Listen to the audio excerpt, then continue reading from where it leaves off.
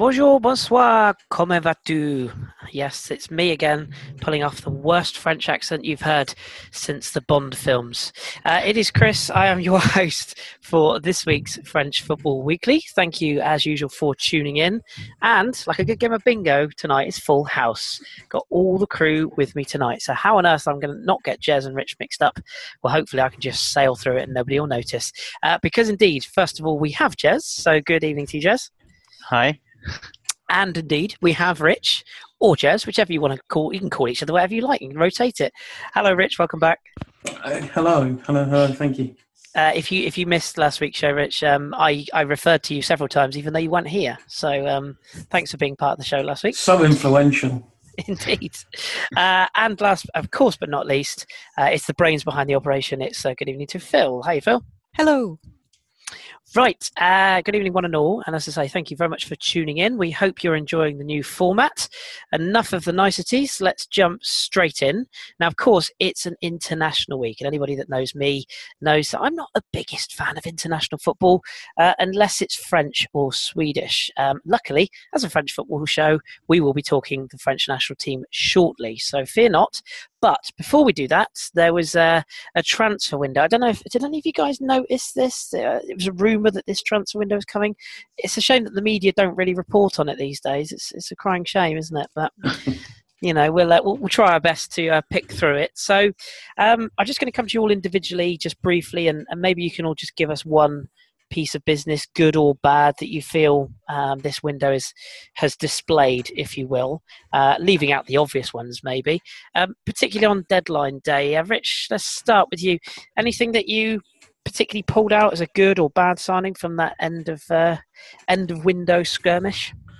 I really liked Nampalys Mendy back to Nice. Mm-hmm. I think it's a signing that could just give them a bit of a boost.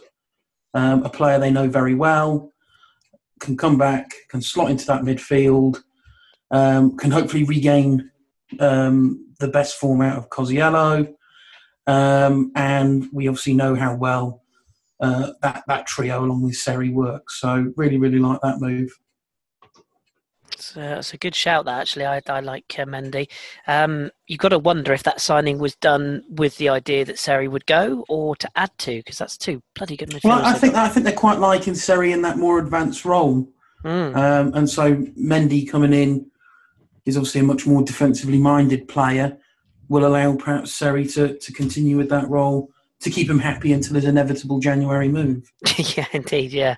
And, of course, Cosiello gives him another 6 months to develop a little bit more before he's sort of first team, well, not ready, he's already ready, but gives him that little bit more time to adjust without too much pressure on his shoulders. So that's a good move. What about yourself, Phil? Did you see any particular, maybe find us a bad move? Let's bring the tone down. No, because I was going to say I was very interested to see Ayman Abdennour coming in on loan to Marseille, because the degree of kind of concern from some of their supporters about some of the issues with the team. I mean, a man who, in a sense, is his own description of a tackle, a very Abdennour tackle. He should help if he can stay on the pitch. I thought that was a good one. So I think that will be an interesting move, as they have got shored up at the back there, as well as obviously with the Mitroglou deal coming in to provide some cover for Valor-Germain. So I think Marseille finally did also some business late that may hopefully allay some concerns of their fan base. Yes, that is a decent shout. So, sorry, Jez, but it falls on you to find some doom. In the interest of not setting you up too much, you can have a good one as well if you like. But was there any sort of moves that you looked at and thought, not so sure about that one? Maybe at your own club? I'm sorry, am I poking the bear a bit here? But well, I guess jury's out, but I don't think Mets have had a very good transfer window at all. They brought in two strikers. Well, let's say they got rid of Ismail Assar and Sheikh Diabate, who between them kept Mets up last year. And they've replaced them with Nolan Roux and Emmanuel Riviere. To be honest, I'm actually more optimistic about Rivière than I am about Roux. I don't expect either of them to set any part of Ligue 1 on fire, except possibly the Metz stands from angry fans. I don't know. Yeah, it's not a happy camp at Metz at the moment. The fans are not happy at all. In terms of more positive moves, the two that stand out for me as the sort of that happened kind of in the last couple of days were Nicolas de Préville to Bordeaux, but I think we'll probably discuss that in a bit more depth later.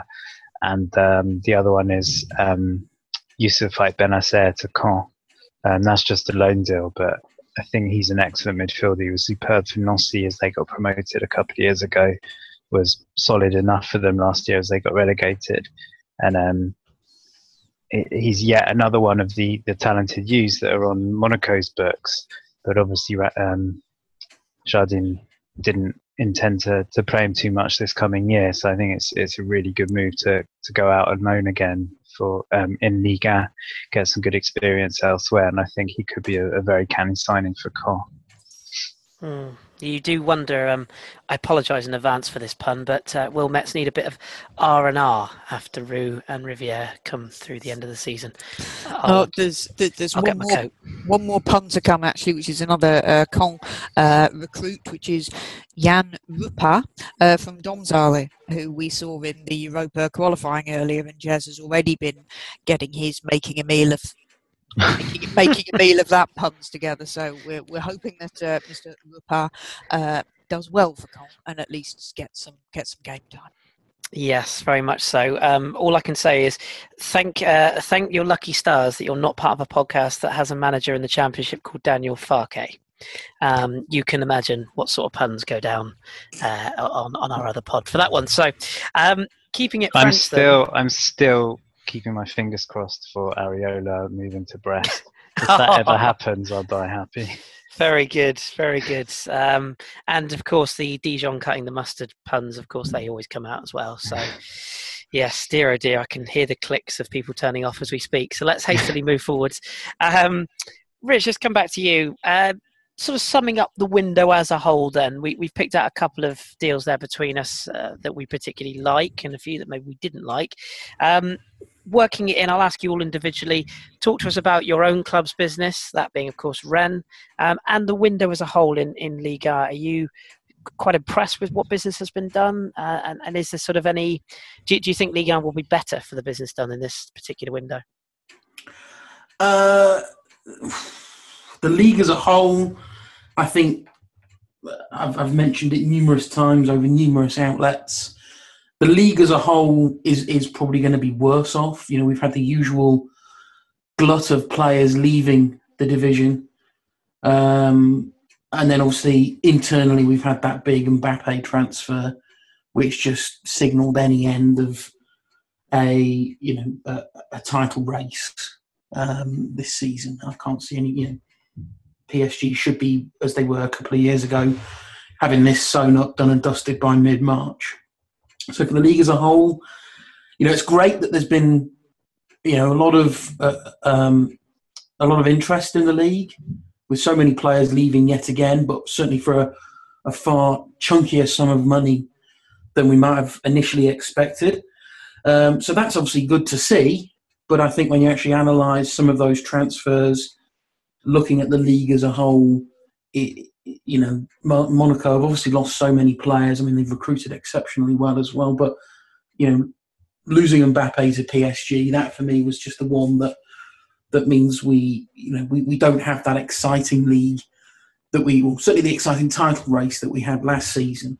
I still think we're going to get plenty of excitement further down the table, but, an exciting, closely fought title race is obviously going to be a real sort of selling point for the league. So the fact that we've lost that is not great. Looking then more closely at Rennes' transfer window, it was quite a curious one. It sort of started off really well, I thought.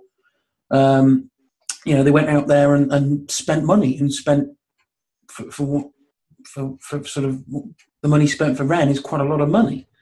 They bought Muasta from Nancy, he was over 5 million. They bought Ismail Assar from Metz, that was 17 million.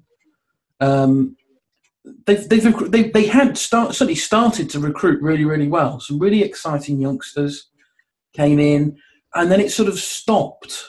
There was obviously then a huge chunk of money that came in thanks to the Dembele deal, 25 million euros there or thereabouts.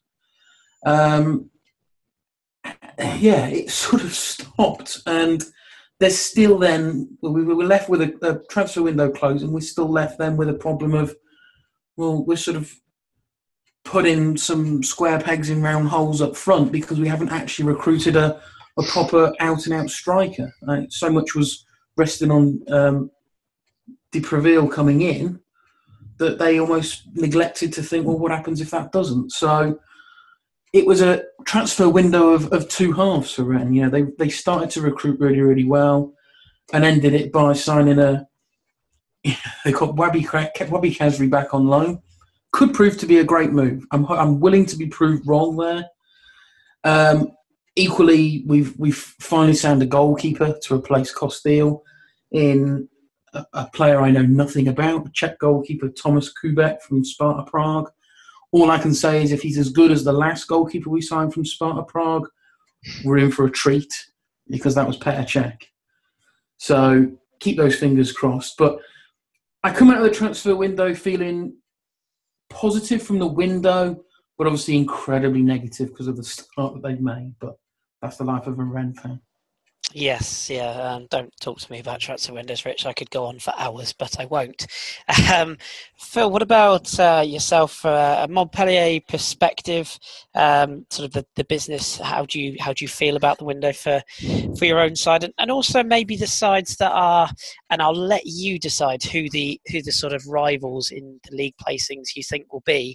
So, which kind of clubs do you think are in and around Montpellier or challenging Montpellier's status in the league this season? How do you think their business has gone as well? I'm not sure it's a question of challenging their status. They're all going to be scrapping to avoid being in a relegation battle like last season. And I think one thing, there was a tweet went out from Outside the Boot Football who had kind of rounded up who had good and bad Ligue 1 transfer windows, and they got Montpellier in as bad. And I'm not actually going to argue with that, but it is actually a perfectly normal transfer window for Montpellier, in which they sold the two key players, obviously Mounier to Huddersfield and our little friend Boudebouz off as well. Spent basically peanuts on replacements who probably aren't going to be as good, and then there was some kind of random free players that they just snaffled because they were there, random South American and or player in on loan from the Russian league. It was kind of very underwhelming, but that's kind of what we're used to. Every summer, basically, Montpellier sells its two key players. This summer, they actually got a decent amount of wedge for them, which doesn't appear to have been spent on replacements, but is something that the club needs to do. So it's kind of par, really, and we're just going to have to hope that the returning Casimir Ninga does a job. Jerome Roussillon at left back, still looking great. They've got Ikone in on loan for a full season this time. So, it's going to be another bit of patching and stitching and sewing situation. One thing I just wanted to say about the window overall, as it were, further to what Rich said, the LFP does put out a report with kind of key stats from the Ligue 1 transfer window. Now, it's only available in French, but it is pretty interesting. And one thing that's interesting is, as Rich said, that the sales overseas seem to be for more money. That the French clubs are actually pricing things properly compared to maybe some of the deals that we're doing in the past. And what's also interesting is the 10 million or over deals. There's actually quite a big increase on purchases from overseas for that amount of money, up from 3 last summer to 12 this summer, and also within France. There were only 2 last summer, 4 this summer, and this doesn't include the Mbappe deal because it's inverted commas alone. So there has actually been a lot of movement and increase in value of the overall market, even if you ignore the PSG-ness, as it were, which is kind of interesting. That maybe suggests that clubs are at least getting a bit more a bit more practical about the prices they're actually charging, which is kind of good to see. I think that's probably one thing actually that this will sound weird to say, but has come as sort of a positive outcome from the Neymar deal. Is it suddenly just changed the transfer market both within Liga but also around the world? That we're now looking at ridiculous prices. It's hard to it's difficult to see how. And see, again, seems odd to say, but Man City signing Bernardo Silva for 43 million, something like that. That's a bargain. And it seems stupid to say that because it's obviously a ridiculous sum of money. But had that sale happened post-Neymar, that could have been, and perhaps should have been for a player of his talent, pushing the three-figure mark. So, that Neymar deal has changed the landscape, not to sound too dramatic, but it's probably changed the landscape forever. With regards to transfers, a lot of people were saying kind of the same thing, but in reverse for Lamar. That if Arsenal had really made a concerted effort to get Lamar earlier in the window, they probably would have got him for a lot. Sorry, they would have got him for a lot less than the 100 million that was being touted at the end of the window. And I think there's still that frustration that it feels like every summer all the top players are leaving and every team has to kind of start again and rediscover these new gems that are going to go again the next year. But similar to what Rich said, if nothing else, I think Ligue 1 is certainly, if because of that they're struggling to say compete in European competitions, for example, they're certainly increasing in influence. I think one of the sort of small episodes of the window that I enjoyed the most was when it looked like Mendy was going to go to Man City for a certain amount, and then they spent a ridiculous amount on Kyle Walker, and Monaco said, well, hang on, Mendy's clearly better than Walker. If you want him, you're going to be paying more than that. And it's just nice to see a couple of Ligue 1 teams, even though it sort of doesn't necessarily have a great effect on competitiveness within Ligue 1. It's just nice to see that a couple of teams are not allowing themselves to be pushed around by the rest of Europe anymore. And the La Liga's sort of, and Real Madrid and Barcelona's pathetically childish behaviour recently, I think, is, in a way, it's something that I think Ligue 1 should have quite a big smug smile about. And our good friend Mohammed Ali has actually tweeted out some of the key points of that LFP report, including screen grabs and explanations in English. So worth checking out his timeline for a bit more detail if you can't actually make your way through the full report. Yes, that is an excellent shout. If you want to follow him, he's at Mohammed with 2 M's, Ali, also Ahmed Ali _93. So you can find him there to check that out. Well worth a look. Jez, we'll finish with you as far as sort of transfer window goes then. I want to ask you about, rather than the big two, as I will call them, Monaco and PSG, I want to sort of ask you, obviously, about Metz, so please feel free to jump in there, but also, what do you make of the business done by the clubs that are fighting for the best of the rest, if you will? So your Lyons, your St Etienne's, your Bordeaux, I mean, you can throw a few into that, Nice, but who's done the best business, maybe who's done the worst, and is there a club that you think could maybe catapult its way up into those European places based on the business they've done in the summer? I think Nice have had a pretty decent transfer window, all things considered. They've just had an awful start, but I think it just depends how some of their players react to everything that's happened. Balotelli obviously is always a bit of an unknown, sort of what kind of form or mood he's going to be in. Schneider, I think, needs to lose a stone or two, but everyone knows that he's got the ability.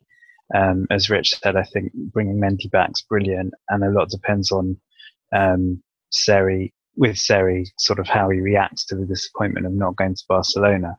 But it is only 4 matches in, despite their poor start. I think if that team clicks and they've got as good a manager as any to make it click, then I think they should still have a good season.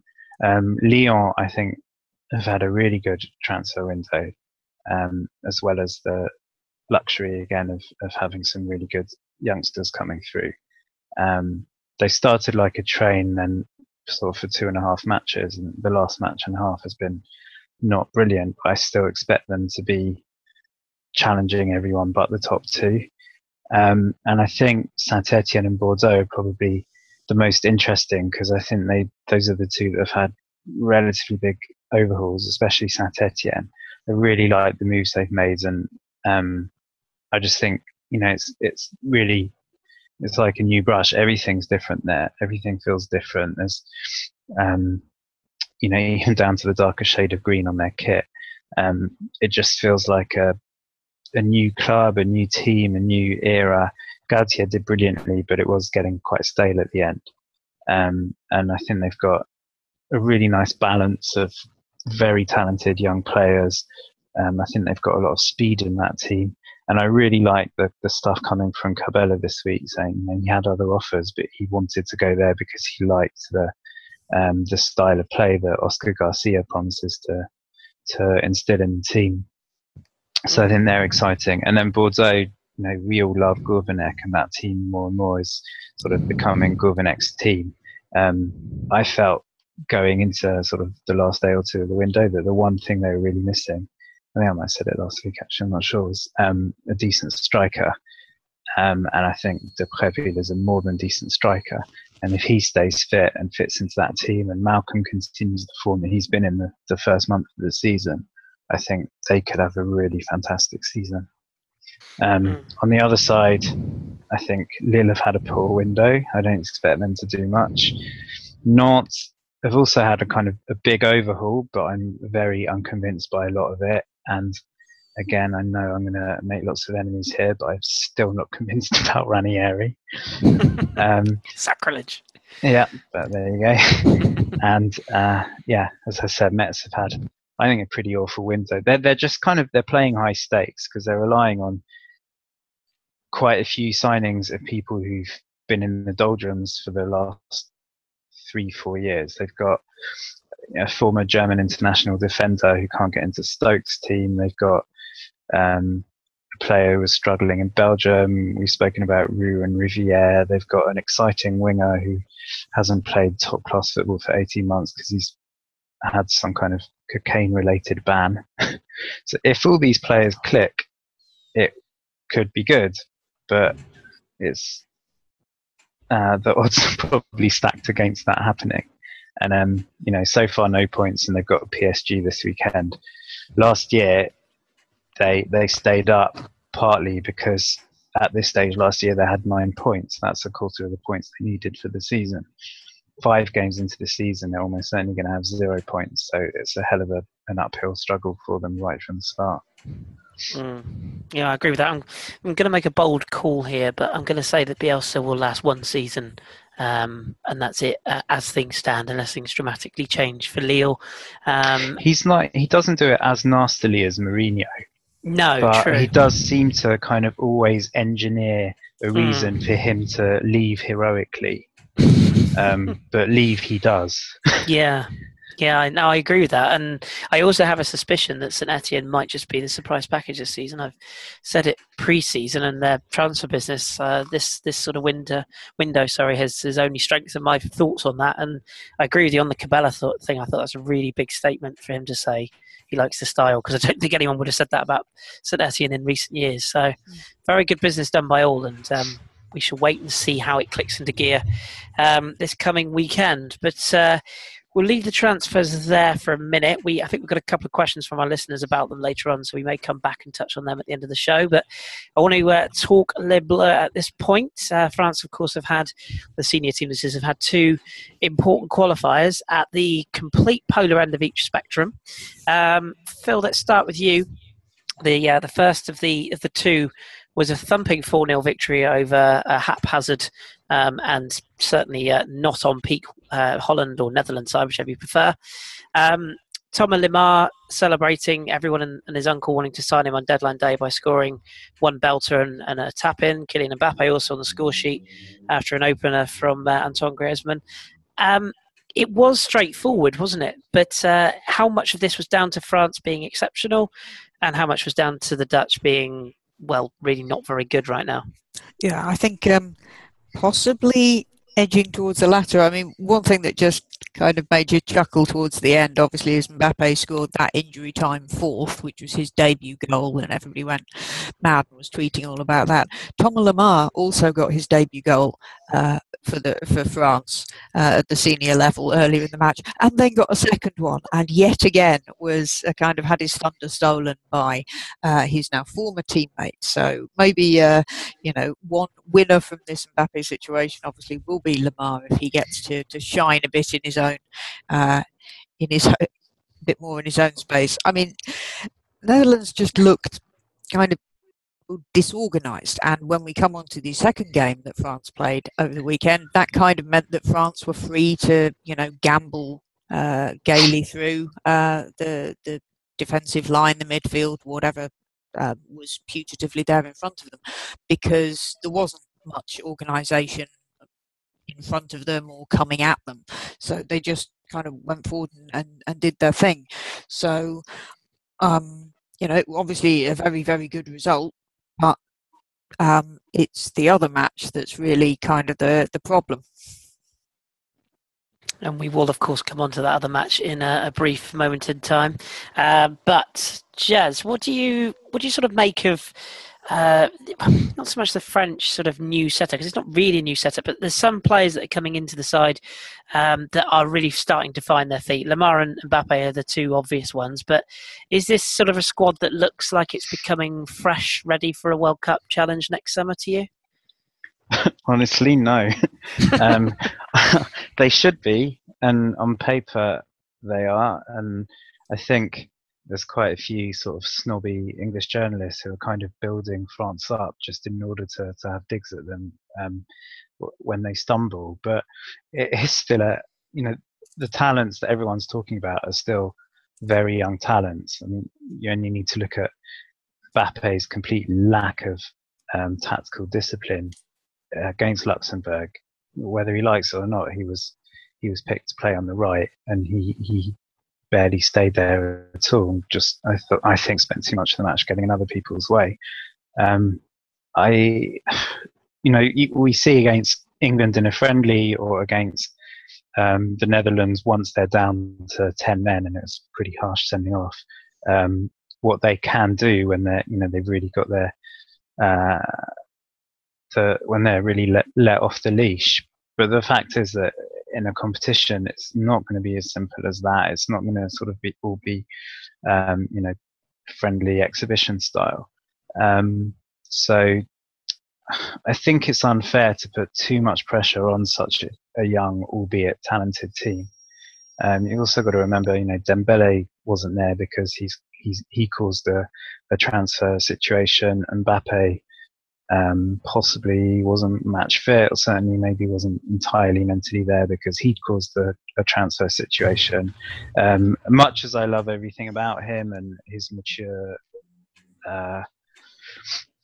interviews and things like that, I do think there's an element of arrogance creeping into his game. His goal scoring celebration is already annoying me, not quite as much as Griezmann's, but it's still annoying me. I think they need to be careful to keep their head on the ground, not believe all of the press about them, because they've still got a long way to go. Very good points made there. And speaking of things that annoy you, a lot of French footballers' haircuts really annoy me, but we won't dwell on that point. But I'm sure you can pick out, listeners, those at home, that haircuts that annoy you, which is ironic coming from a man who looks a bit like a pirate, but nevertheless. It's not a great advert for Head and Shoulders, is it? It's not, is it? No, it's really not. Buffon and Griezmann together in that advert. Interesting. Rich, just sort of rounding up the 4-0 victory over the Dutch. It's kind of one of those things where you have to take into consideration where the Dutch are, which is clearly not a great place. What was the player that sent off? Was it Strootman? Yep. Sent off? Yeah. That obviously had a big turning point in the game. But do you think the wider scale, and we'll come on to the other result in a minute, but does a result like this make the rest of Europe sit up and take notice? As we saw with Spain, who beat Italy, a lot of people stood up and took notice and said, right, this is the Spain we remember. Do you think the same can be said of France outside of France? No, I don't think so. I think a lot of people have, perhaps wisely, and perhaps it's going to be a benefit to France, heavily caveated the result with strong France performance, some good goals, some really good performances from individual players. But the heavy caveat is this is a very, very poor Dutch side. I'm hoping that by hammering that home, that will hopefully be something that will stick with some of those younger players of, you know what, it took until, deep into the second half for us to really make the game properly secure against a poor Dutch side. So I'm hoping you said, can I just say, I love that you said for us there. I noticed that as well. Coming into, we'll come to the Luxembourg game, which in itself should be the biggest slap round the face. But there's plenty of positives to have taken from that game. But yeah, I think that caveat has to remain in place, just to curb any sort of overhype, both externally and internally, with regards to that squad. Yeah, agreed. And let's bring it screeching to a halt and down to earth then. Jez, if I said to you sort of pre-game that Luxembourg would come and frustrate the French, and for long periods of time it would be frustrating, you'd probably go, yeah, I can sort of see that. But if I came to you and said Luxembourg will take a point from the Parc de France, what on earth would you say to me? And what happened? It was absolute dominance. And yet they couldn't break down a side, which I don't even know where they're ranked. They're down. I think I read somewhere that's their first. Wow. And first clean sheet since 2009, I think I'm right in saying? Against, the last match was a clean sheet. Oh, okay. So I take that back. So prior to that, then, I think it was Moldova, who obviously are a European super club or superpower. But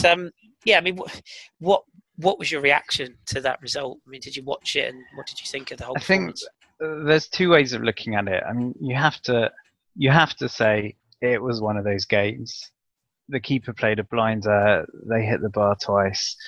Okay, Luxembourg hit the post once as well, but it just felt like one of those games that was never going to go in. 36, I think it was, shots at goal, although only 6, I think, on target.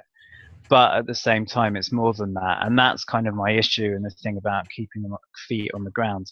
You look at France. Seem to be struggling to string two decent results together. And, there's recently been interspersed with decent results. There's been a complete mauling by Spain. There's been a defeat by Sweden. There's been this result. And it's almost, the team's almost in the image of Pogba, in that they play a decent game, head sort of expands a bit, and then sort of don't turn up to the next match thinking it's already won. It's something that we keep getting frustrated about with Pogba, and it seems to, I'm not necessarily saying it's his fault, but it seems like that kind of attitude has become contagious and spread through the whole team. And despite the bad luck, the fact is they should have beaten Luxembourg, simple as that. It doesn't matter which players were fielded. Luxembourg's goalkeeper, his job is he looks after a swimming pool. It's not, they're on different planets, and the first half chances were missed, players were kind of smiling. It's still a World Cup qualifier. Luxembourg has still got 2-3 decent players. They're one of France's close neighbours. They've got pride. The match has to be taken seriously, and France have to show their opponents more respect. And that's why I think, despite all the talent that France have got at their disposal, that I think the players, and we're going to come back to it, but the players really need to work on getting their head right and just remembering that they're not even in my opinion, they're not even in the top 3 best teams in the world at the moment. They've got a long way to go. Yeah, that's hard to argue with right now. As we said, England clearly are one of the best 3 in the world. Not. The less said about them, the better. Phil, are we overreacting slightly to this result? I mean, is it just a case of, they hit the bar, was it 3 times in the game? Clearly, the dominance was there. Huge corner count, huge shots count. If one goes in early, are we all sitting here saying, it's a 5-0 win, straightforward, and everybody relaxes? Or should we take this a bit more seriously and say, well, it wasn't, so we have to react to what it was, and that was a 0-0 draw? Yes, I think that's very true, because it should have been a 4 or 5-0 win, and the fact that it wasn't is a problem. And as Jez said, there was kind of, we're fine, I've hit the bar, whatever, in the first half. But then when you realise, shit, we are running out of time, and you should have seen the odds on this game. I mean, they so should have won it, and they kind of went from, it's fine, we'll score in a minute, to blind panic very quickly. And that last period, that 5-10 minutes at the end, was absolute chaos. But you could see them panicking. I mean, looking at obviously Joubert, the goalkeeper, had one of those match of his life situations. But as we said, they got over 30 shots. But how many saves did he actually make? I mean, it should have been a hammering. And the fact that it wasn't, it's very easy to say, sometimes you have bad games, but even having a bad game, that group of players should have been able to beat Luxembourg. So it is kind of concerning on that point. Obviously, Bulgaria beating Sweden kind of saved them a bit table-wise. So it's going to be very interesting, obviously, with the games coming up in October for the final 2. Now, Bulgaria have won all their matches at home. France are away to Bulgaria next. Yeah. And Bulgaria have got a player called Kostadinov. Sadly not an Ivanov, though. Do you remember him from '94 World Cup? He was died, sadly. He did, didn't he? You're absolutely right. Yeah, he did. Yeah. Take me back. I do miss USA '94, but we don't talk about that as French football fans, do we? So let's not talk USA '94. Rich, you get the easiest question of the lot then. Lucky you. Does this affect France's qualification? We've touched on it there. Does it affect not only the actual qualification itself, but does it affect the sort of the preparation, if you like? Because it seems like that France will qualify, but does this sort of prompt a bit of a rethink, as it were? That's exactly it. I think it's raised some questions that Deschamps was hoping to avoid in the immediate short term. Tactically speaking, and certainly personnel-wise, and how those players are used.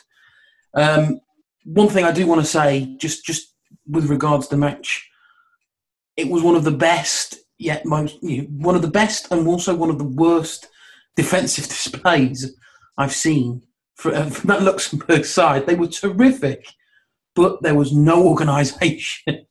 They were just 10 men in the box, hurling themselves at everything. It was wonderful to see. As 0-0s go, this was a brilliant 0-0 to watch if you were watching as a neutral. Because some of that defending from Luxembourg was, it's heroic, but I really don't know if they knew what they were doing half the time. Not a clue. It's very Sunday League, isn't it? But I don't want to sound like being patronising or doing them any kind of disrespect, because it was a brilliant effort. A huge effort from them, but my goodness, was it utter chaos at times. A lot of their kind of clearances didn't actually go very far and ended up falling to a French player who really should have been smashing in the rebound, and that never happened. So it was a little. It was more obdurate than organised, perhaps. It wasn't exactly Iceland ripping up the tournament like in Euro 2016, was it? It wasn't like that. It wasn't a disciplined, organised performance. It was, as you say, a little bit of panic stations. Rich, I'm gonna drag you up on something there. To say it's not patronising. I don't think we've got any Luxembourg listeners. If we have, I'm really sorry to you, but I don't think we have. So let's just be honest. France have to be winning these games, don't they? Oh, they do.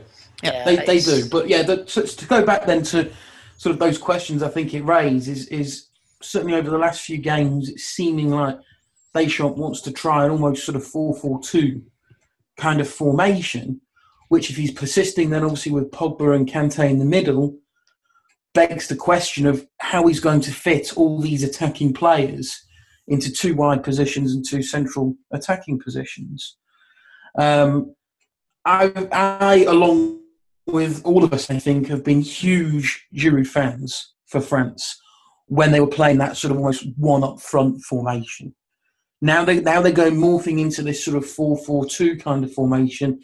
I do start to wonder, is it time that we look at, does Lacazette now warrant a start? Is he a better fit now? We've always been, defending Giroud because he was the perfect player for that role. That role has now slightly changed, I think, with this formation that Deschamps is trying at the moment. And therefore, it's only right that we then question which player is right for that role. And I then start to think, and I think we certainly saw that over the course of the 2 games, I'm not sure Giroud is the right man for that role. I would like to see Lacazette there. But it's then a question of what happens then when Dembele comes back. Presumably he will look to play on the right. And Mbappe obviously prefers to play more on the left, but you can't drop Lemar in the form that he's in. So do you play Mbappe in a central role? Do he and Lacazette work together? What happens with Griezmann? You've got Fekir coming back into form. So it's the old cliche, isn't it? It's a nice problem to have, but actually it's a really tricky problem for what Deschamps will do here. I still feel like Giroud seems to be the scapegoat for everything. Oh, he absolutely is. People have a go at him for his poor performance against Luxembourg. The fact is, he does nothing without service, and when you've got 34 crosses that all miss their man, okay, maybe 1 or 2 are his fault for being in the wrong place. I don't know, but he can't work with Kazawa's poor crossing. There's nothing he can do. I think possibly Giroud is. I think he's been fantastic, and what he's done for France, I think, has been massively underrated because of the whole Benzema debate. I do think as long as he's not in the Arsenal team, it's going to be harder and harder to justify starting with him. But I don't think there's any way that he'll be dropped for Lacazette. I think if he's dropped for anyone, it will be Mbappe. I think there's going to be so much clamour, and I know Deschamps isn't affected so much by sort of public clamour, but the fact is, like Lacazette, even though most of them have been bit part chances, he's got 1 goal in 13. Mbappe is the future. I think if Deschamps drops Giroud, it will be to find some way of playing Mbappe and Griezmann down the middle. Yeah, I concur with that. And of course, you wonder, depending on Lacazette's form for Arsenal as well, whether that will sort of decide Deschamps or make Deschamps' mind up for him. Because if he's playing at the expense of Olivier Giroud, you wonder if that will have a knock-on effect in his France career. And of course, we all know that all the French strikers at the moment are just keeping that place warm for the inevitable Rivière rise at Metz. I was sure you were going to say Sonogo. No, let's not go over the top, Jez. Let's not get silly. He's got to stay fit more than anything else. But yes, I don't think Yaya will be troubling that World Cup party should France get there. That rather seamlessly transitions us into Le Grand Débat this week, which is all about Didier Deschamps. And I'm going to give you all a little soapbox. There we are. I'm handing it to you as we speak. For you to pop yourselves on and have a chat about Monsieur Deschamps. Is he the right man for the job? If he is, please state your reasons why. If he isn't, please state your reasons why. Let's start with. Let's go ladies first. Phil, what do you reckon? I think I was watching the post-match interviews after the Luxembourg game, and they start, as they often do, with Samuel Umtiti, who seems to get this gig a lot, I think because he's smarter than a lot of the others and also a very measured person who actually makes a lot of sense. And he was talking about it being difficult to play against such a kind of sterling defensive effort. Of course, he's talking about that from standing at the back, as it were. Deschamps made much the same point, but less convincingly, almost in his post-match interview. And it does seem to be that France does struggle to break down kind of the low block, but they just weren't doing a very good job of pouncing on things. As we said, the Luxembourg defence, they were obdurate, they were doing sterling work, but they weren't, brilliant. They weren't hitting it to the halfway line. There were a lot of loose balls flying around and nobody was getting in there and pouncing. And one thing that kind of depressed me a little bit was seeing the banner on the bottom of the TV afterwards, can Pogba and Kante play together? And it was like, oh my God, is this the Gerrard Lampard debate all over again in a really weird, ironic way? I just watching it, in a sense, it should never have happened, but you could feel it coming at a certain point. You're just thinking, how did that happen? The players are good enough. Yes, Mbappe was drifting out of position, whatever, but the Deschamps just didn't seem to know what to do about it. And when after the match his payoff line was, if we played that match again we should win it, but we didn't win it, that doesn't give you a massive amount of confidence in his confidence, as it were. So it was just quite a depressing experience overall. It's kind of like, if we score more than the opposition, I think we'll win the game type of comment, that, isn't it? It's a little bit of a loose terminology. Rich, let's come to you next for your views on Didier Deschamps and his merry bunch of men and tactics. We had a question actually that came into the pod from a good friend of mine, Bobby Chakraborty, who simply says, do you like Deschamps' style of play? And what do you think of his France selections? So I'll sort of splice that into your answer when you state the case for or against. Well, I mean, I've been a big advocate for Deschamps, and I will certainly continue to be that. It's nice to see that he is now starting to make those choices that many perhaps didn't think were coming, and certainly what the kind of selections that he's been criticised for. There's no Sissoko now, there's no Cabaye. Those players were given plenty of opportunities, and he certainly, I don't actually think Sissoko let him down too much when playing for France. But Deschamps was very clear: you don't play for your club. You put me in a difficult position. Ultimately, I can't select you. I do still think there is a slight stubborn streak with some of his selections. I can't say I watch a huge amount of Bundesliga football, so I can't comment on how well Kingsley Coman has been playing over there, but it seemed a little odd for me that he was included, because I've not heard that he's been dynamite over there. Whereas Martial, he's not starting the games, but he's coming on, he's making an impact. And ultimately, Martial, like Coman, is not going to be a starting player. So Martial has proven, you bring me off the bench, I can change a game. So I'd like to have seen, Martial be brought back into the fold there. So there is that stubborn streak with Deschamps. We've now started to see, as I mentioned before, a slight change in formation. We're now going to have to see what he can do with so many, real quality players at his disposal. I think when he first came into the job, his brief, I suppose, was bring harmony to this squad that's gone through so much over the last few years. Bring some harmony to that squad. He's achieved that, and I think probably far beyond the levels that we expected. We go back to European Championships last summer. I didn't overly expect France to get to the final. Disappointing, obviously, that they lost, and perhaps disappointing in the manner that they lost. But I think if you'd have offered France a runners-up spot at that tournament, fantastic, considering what's happened at recent tournaments. So, overall, I can only praise Deschamps for what he's done for the side. He's brought a bit of pride back. He's brought the supporters almost back on. So I think the supporters are still a bit too fickle for my liking, but certainly by and large, there seems to be a bit more support behind the squad than certainly when he first arrived in the job, which he can only be credited for. What I'm now looking for from him is a bit of flexibility, a bit of he can mould himself to a changing circumstance. We've now got this team where there are so many exciting youngsters coming in.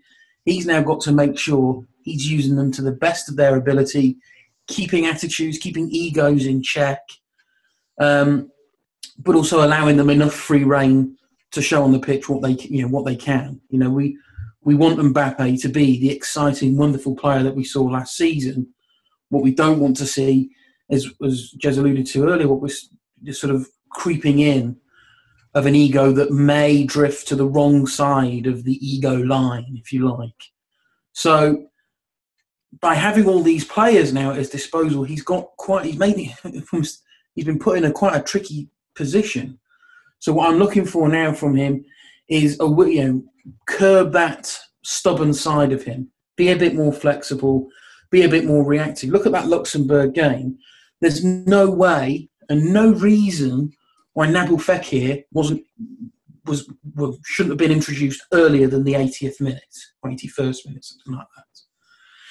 When, as soon as 50 minutes came up and it became evident that Luxembourg were just putting everybody behind the ball, he should have been thinking, right, I don't need Kante now. He's played well, but I don't need somebody shielding the defence. I need someone to unlock, a 10-man penalty area. And Fekir was the man sat on the bench to do that. Fekir should have been introduced earlier.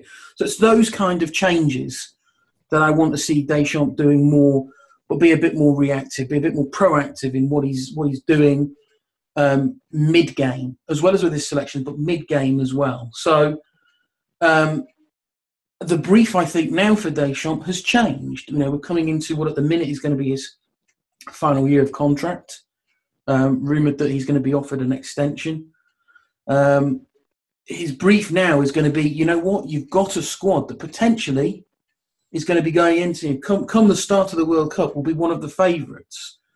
You've now got to make sure you've got the experience, the skill to coach these players to glory. So it's going to be a tough ask, but it's going to be a mightily important few months for Deschamps. Yeah, well said. Some excellent points made there. And Kingsley Coman, by the way, 30 starts in 3 seasons for Bayern Munich sort of says quite a lot. He does. I think he does excite the Bayern supporters, but he doesn't get enough game time for me. So I agree with you on that point as well. Just I to don't entirely. You don't. Not a fan, Jez? A big fan of him and Martial, but Deschamps wanted someone to play on the right. Martial doesn't play on the right. I think Koeman did a decent job against the Netherlands. Yeah, he was torturing that left back for whenever. Twisted blood. Yeah, twisted blood.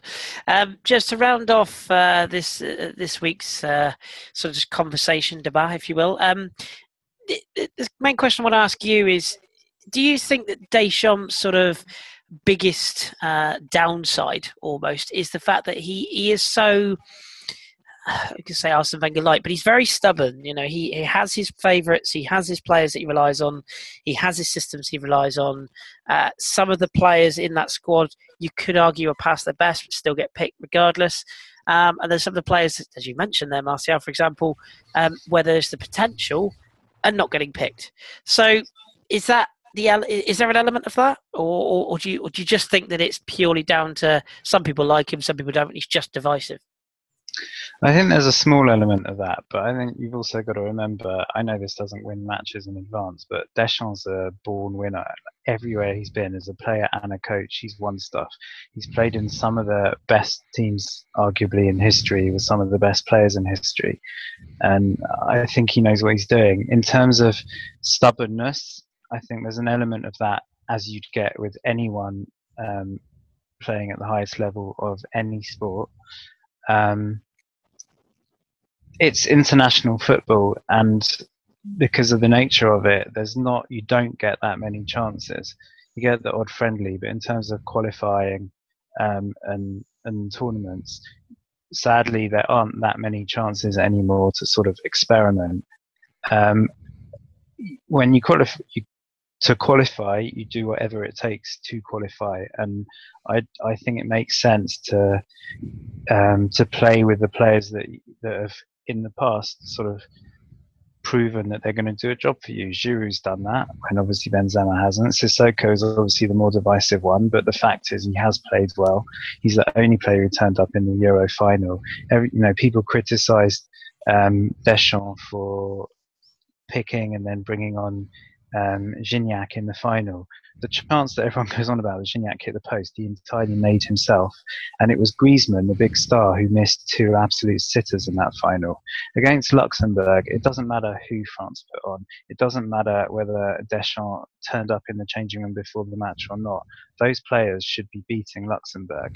And the thing where I'm inclined to agree with Rich a little bit is sort of mid-match changes and substitutions. I always remember in Euro 2000, I think throughout the tournament, practically every single substitution that Lemaire made, there was a change in scoreline afterwards. And certainly all 3 substitutes basically won the final for France. I think with substitutions, there's always an element of luck. But yeah, that's the one thing I might have criticised him for. To me, it was Mbappe who kind of, as I said earlier, I think he did in a way more harm than good against Luxembourg, and he was the one that everyone was clamouring for Deschamps to pick. So I do think to an extent he's damned if he does, he's damned if he doesn't. There's so many of these decent players around that, if he brings on Lacazette instead of Fekir, you're going to have people complaining. If he brings on Fekir instead of Lacazette, you're going to have people complaining. He's never going to make anyone happy unless they win the World Cup. The chances are they're not, but the most important thing is to get there. And if they don't, I'm not saying he hasn't made mistakes, but I think the fault is more with some of the players. Take the Sweden match. It's not, he could have made different calls on who was playing, but he also can't legislate for Lloris doing what he did at the end. People criticising him for playing more or less the same team that started against the Netherlands because they were tired. They were playing a bunch of amateurs who'd also played 3 days earlier. It's reasonable for him to expect that if he puts on a team full of multi-million, the money's irrelevant, but full of paid professionals to beat, like I said, swimming pool managers, they should be able to do that. I think he's getting too much of the stick, and I think it's the usual thing. If a team wins, it's all down to the players. If they lose, it's all down to the coach. But I think everything he's done for France, as Rich said, remember the state they were in when he took over. Blanc had made a start in sorting things out, but it was still a poor French team. There were still massive discipline problems. Deschamps sorted a hell of a lot of that stuff out, has made the French team popular in the eyes of the public again. And I think he deserves a bit more, certainly patience, but also respect. There's also, I think, the question of, I know it's not the best argument to be making for Deschamps, but it's a question of, if not him, who else? I think everyone's just waiting for Zidane, but I don't think he's ready to go yet. I think he's a good way off yet. I think for Zidane, this is almost, taking on the national team would almost be an end of career. So when he's getting towards the end of his managerial career, I don't see him having any, unless, of course, Madrid go on and win the Champions League for the next 3 or 4 consecutive seasons, and he just thinks, done all I can here. I want something different, but he seems to be the only one. But we're quite a way off that. So I don't know who else. If I fully expect Deschamps, unless of course they don't make the World Cup or they're out in the group stages, I fully expect Deschamps to be in the job for another 2 years. But we're still then just postponing that thought of, well, who else will it be? Will Zidane be ready? Will Zidane want it in 3 years' time after the 2020 European Championships? And I don't know if he would be by then, and I don't know who else then it would be. And it's for me, there's no real viable options yet. No. Applications in writing, please, care of French Football Weekly. Will forward them on. Sam Allardyce need not apply. It's just a debate that will run and run, and we could have gone on for hours, but we're conscious of time. So what we're going to do is just very quickly, in fact, I think the first thing we're going to do is we're actually going to let Jez go, because Jez has got his own France football audition for this evening. He's got to go and score at least 7 goals this evening for his team. So, Jez, we'll let you go. Thank you very much for joining us. Hope it all goes well with football this evening. Thank you very much. And we shall continue with the 2 we've got left just for a short period of time now. If we just quickly touch, Phil, on the under-21s. Yes. As I say, I know we're conscious of time, but do you want to just give us an update on their performance over the past 2 outings and where that leaves things? Well, they had a match last week, which was a friendly, which was 1-1 against Chile, which I think was used mostly to try out as many of the teams as possible to get everybody ready for the first competitive game. The first game in Euro qualifying was tonight against Kazakhstan. Now, I did the piece this morning that we put up about the squad and the issues France have had with getting to this sodding competition. They haven't actually made it to the tournament since 2006. So hopes were good when they kicked off with a very promising group of players, and Kazakhstan went down to 10 men inside 5 minutes. Amina Harit then missed the penalty, but you're still thinking this looks okay. I turned over about 20 minutes in and only got to see one end of the pitch because Kazakhstan were basically defending with 8 in the box and one guy ambling around at the front. And then they opened the scoring early in the second half, so you're kind of thinking, oh Christ, not again. What are they doing? Fortunately, Martin Terrier, who on loan from Lille to Strasbourg, got the opening goal, and it looks like Kazakhstan's doughty defence and spirit was then broken, and they ended up France winning 4-1, a hat-trick in fact for Terrier, so he'll be extremely pleased with himself, and Jonathan Bamber got the other one. So it looked pretty nervy at half-time, pretty bad shortly after half-time, but then wound out okay in the end. So one of those things where I did wonder if the halftime team talk was going to be Sylvain Ripoll just going, they're not Luxembourg, concentrate for God's sake. So they have won. It did look a little dicey to start with. They have had some issues like Augustin being sent home for bad behaviour, but this is all par for the course with the under-21. So do have a look over that article we put up this morning, just for a little bit of context in why qualifying for the Euros is a nervy thing for them. We do also have one managerial change on the French national team front to discuss, which is that Corinne Diacre has taken over the women's team after Olivier Echafny was let go after the disappointment of the Euros. So she is in touch. She is now in charge, and there will be friendlies against Chile and Spain later this month, which will be her first on the touchline as France manager, having been the assistant to Bruno Bini in the past. Good stuff, and we wish her all the best, of course. I'm sure she'll do a fine job. No pressure, though, of course, from us. Okay, super. So that is the week that was in French football. We're just going to finish with a couple of your questions. Just before we do, Rich, is there any fixture you want to pull out, or two that you want to pull out for the weekend's Ligue 1 when it returns? Anything we should be keeping an eye on, do you think? The mentioned before we came on for recording, what I'm now labelling the underwhelmico of Marseille v Rennes.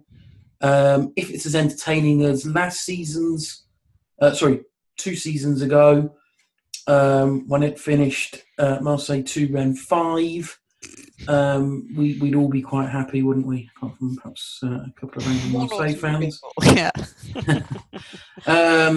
But I think you're probably looking at the early Saturday kickoff, Nice v Monaco. Monaco have made a very strong start to the season. They're presumably going to be giving outings to some of their latter transfer window signings. And Nice obviously desperate for a win. So, local derby should be a good game. Yeah, absolutely, and do tune into those. And if you're, again, as we said before, if you are watching French football for the first time, give us a tweet. Let us know what you thought, good or bad. We'll take any angles. So please do watch a game and let us know. Just one other one, if we mentioned, there's a slightly weird scheduling pull on Friday. We've got 2 games instead of just the one, and the one will be kicking off at 6 p.m. UK time. Annoyingly, will be Lille versus Bordeaux, which, if we're going to follow with Richie's naming convention, could well be the Chaotico. So I'm going to be watching that, wondering what on earth is going to happen there, given the attacking vim on one side and the weirdness on the other. Chaotico, I like that. Superb. Okay, good stuff. Right then, Phil, let's finish with some questions then. These answers we're going to give to these questions, let's make them nice and quick and short, but of course give the people asking them a little nod at the same time. So I've got a couple here on my timeline, Phil, but what have we got to the podcast account as well? We had one that actually came in last week, and we didn't feel we had time to do it justice, so we may not have that again today, from Janzeb Shaheen. Bordeaux or Saint-Etienne, who will finish higher?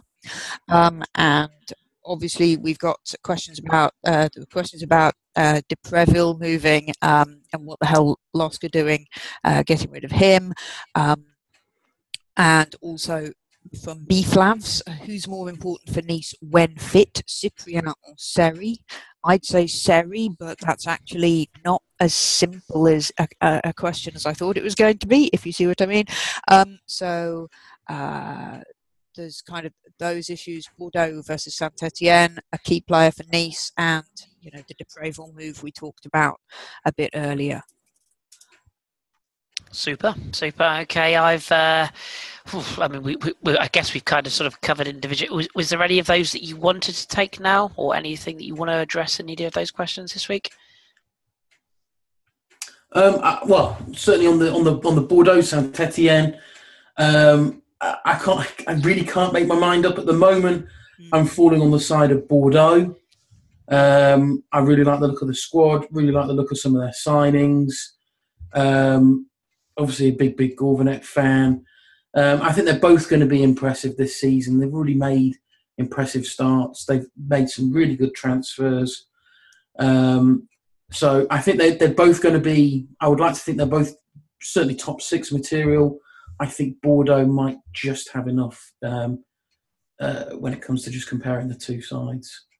Yeah, I think kind of the same thing. They both play, or at least have the potential to play, really, really attractive football as well. So I think it's, like I've said before, I have no idea, but I'm really looking forward to finding out. And I actually think that Saint-Etienne might just edge it, because while having kind of that new attacking vim that's been brought into the team and their new management of Garcia, they've still got that decent Doughty defence. So I think they might just nick it, but it's going to be close, but hopefully going to be very, very good to watch. Yeah, here. Okay, I'll just pick out these couple off my timeline then. This is a really good question, so I did want to get just a quick answer on this one if we can. Who should I give this one to? Oh, I'm torn. I'll give this one to Rich. Rich, it comes from a friend of mine called Tom, who's at TomJB94. Given Monaco's extremely low attendances, do you think they can ever reach the status of quote-unquote big European giant? I think they've shown in the past that they can. Certainly last season, and certainly seasons towards the end of the 90s, early 2000s. They can compete in Europe. They more than compete in Europe. They don't really care about their attendances. They've never been a club to get big attendances. They never will be a club to get big attendances. That's just the quirk of Monaco as a city, and it's got a population that's very seasonal. They're not. They're in a part of the world where the minute you step outside of that Monaco area, you're into Nice territory. Marseille scoops up a huge amount. Saint-Etienne and Lyon to the north scoop up a huge amount, and of course you go east, you're into Italy. So from a geographical point of view as well, they're limited. So the attendances they don't care about. They've got a small compact ground. It gets full for Champions League games. It doesn't for league games. As we saw last season quite clearly, it doesn't affect them. So it's not going to stop them progressing. They'll continue with this project.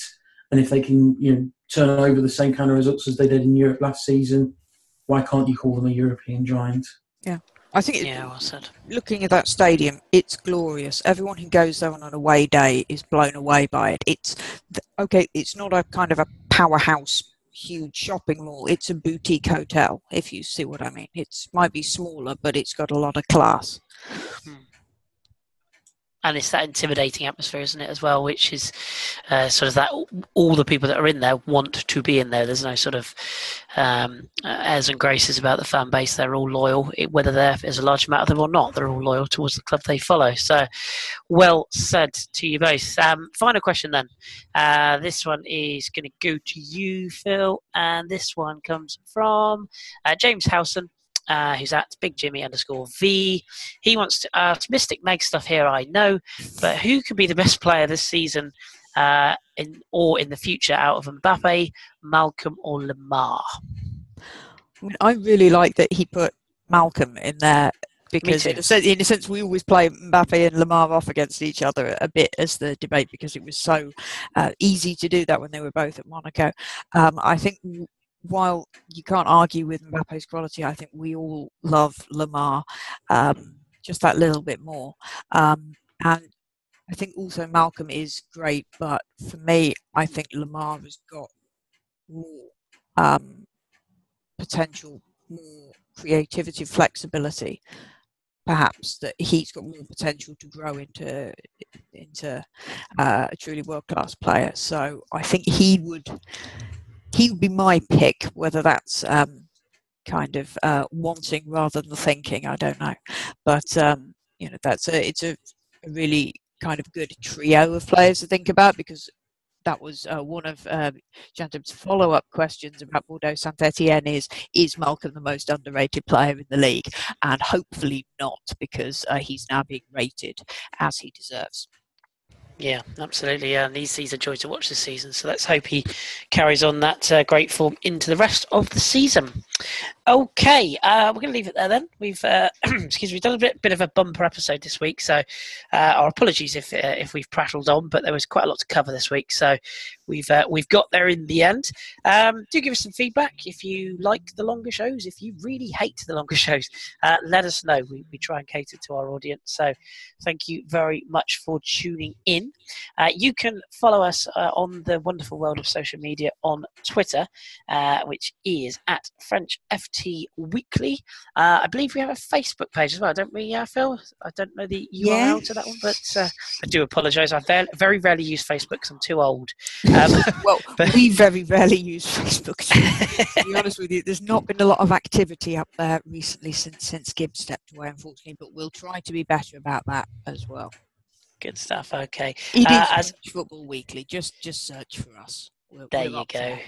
As I'm sure many people who listen to many podcasts know, we're not paid for this. We all have real lives and jobs to do as well. So unfortunately, we do as much as time allows, which isn't always as much as we would love to do. So thank you all for tuning in. We really appreciate it. Thank you to Jez, who's obviously left us early to go and get those goals. My thanks to Rich Allen. Thank you, Rich. Thanks a lot. And thank you to Phil once again for pressing those buttons and making us all happen. Thank you. Pleasure. And Phil is off to work on her coloured spreadsheet. Anybody wants to know about that, tweet her and ask. Until next week, this has been French Football Weekly. I've been your host, Chris, at AFC Freddy8 on Twitter if you want to listen to my ramblings. Enjoy this weekend's Liga or indeed Ligue 2, whichever you follow. And until this time next week, keep it French and enjoy.